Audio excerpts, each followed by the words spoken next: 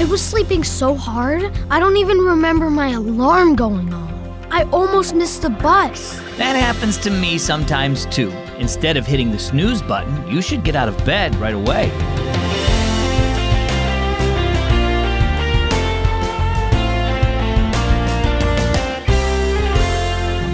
I'm Zach, and you're listening to Keys for Kids. Do you have trouble waking up in the morning? I think everyone knows what it's like to stay up too late and then have trouble getting up the next day.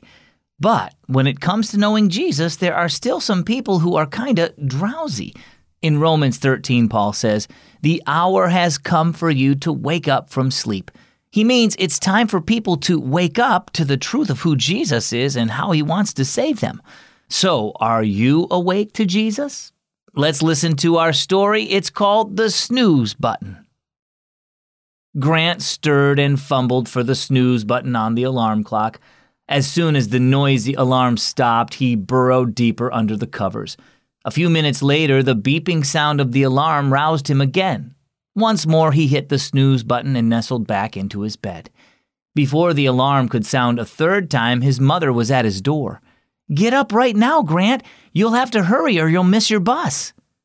"Oh!" Grant sat up quickly, then stumbled from his bed. He hurried to get ready and ran outside just in time to catch the bus. That evening, Grant informed his parents that he needed a new alarm clock. "My alarm didn't go off this morning and I almost missed my bus." Mom laughed. "It went off all right." "Are you sure?" asked Grant. "I didn't hear it." "I'm sure," said Mom. "I heard it and you actually did too, but you didn't wake up fully, so you just don't remember. I finally went in and woke you up because you kept hitting the snooze button and going back to sleep."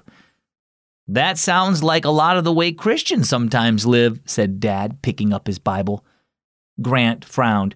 "You think Christians hit the snooze buttons on their alarm clocks more than other people do?" Dad grinned at Grant's puzzled look. "Well, the book of Romans tells us that Christians need to wake up," he said. "Why don't you read it for us?" Dad handed the Bible to Grant and pointed to some verses.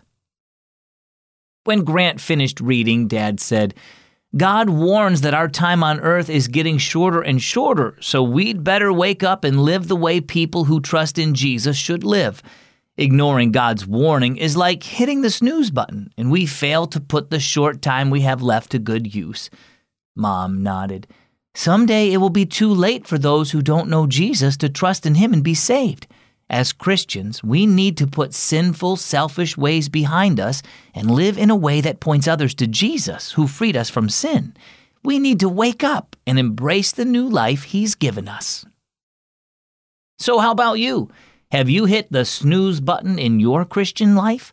Are you living to please yourself instead of God? Time is passing quickly and people need to know about Jesus now. Wake up and start living like the person he's made you to be, one who points others to his love, patience, and forgiveness. Let others see Jesus in you, in the way you act, talk, and respond to the things that happen each day.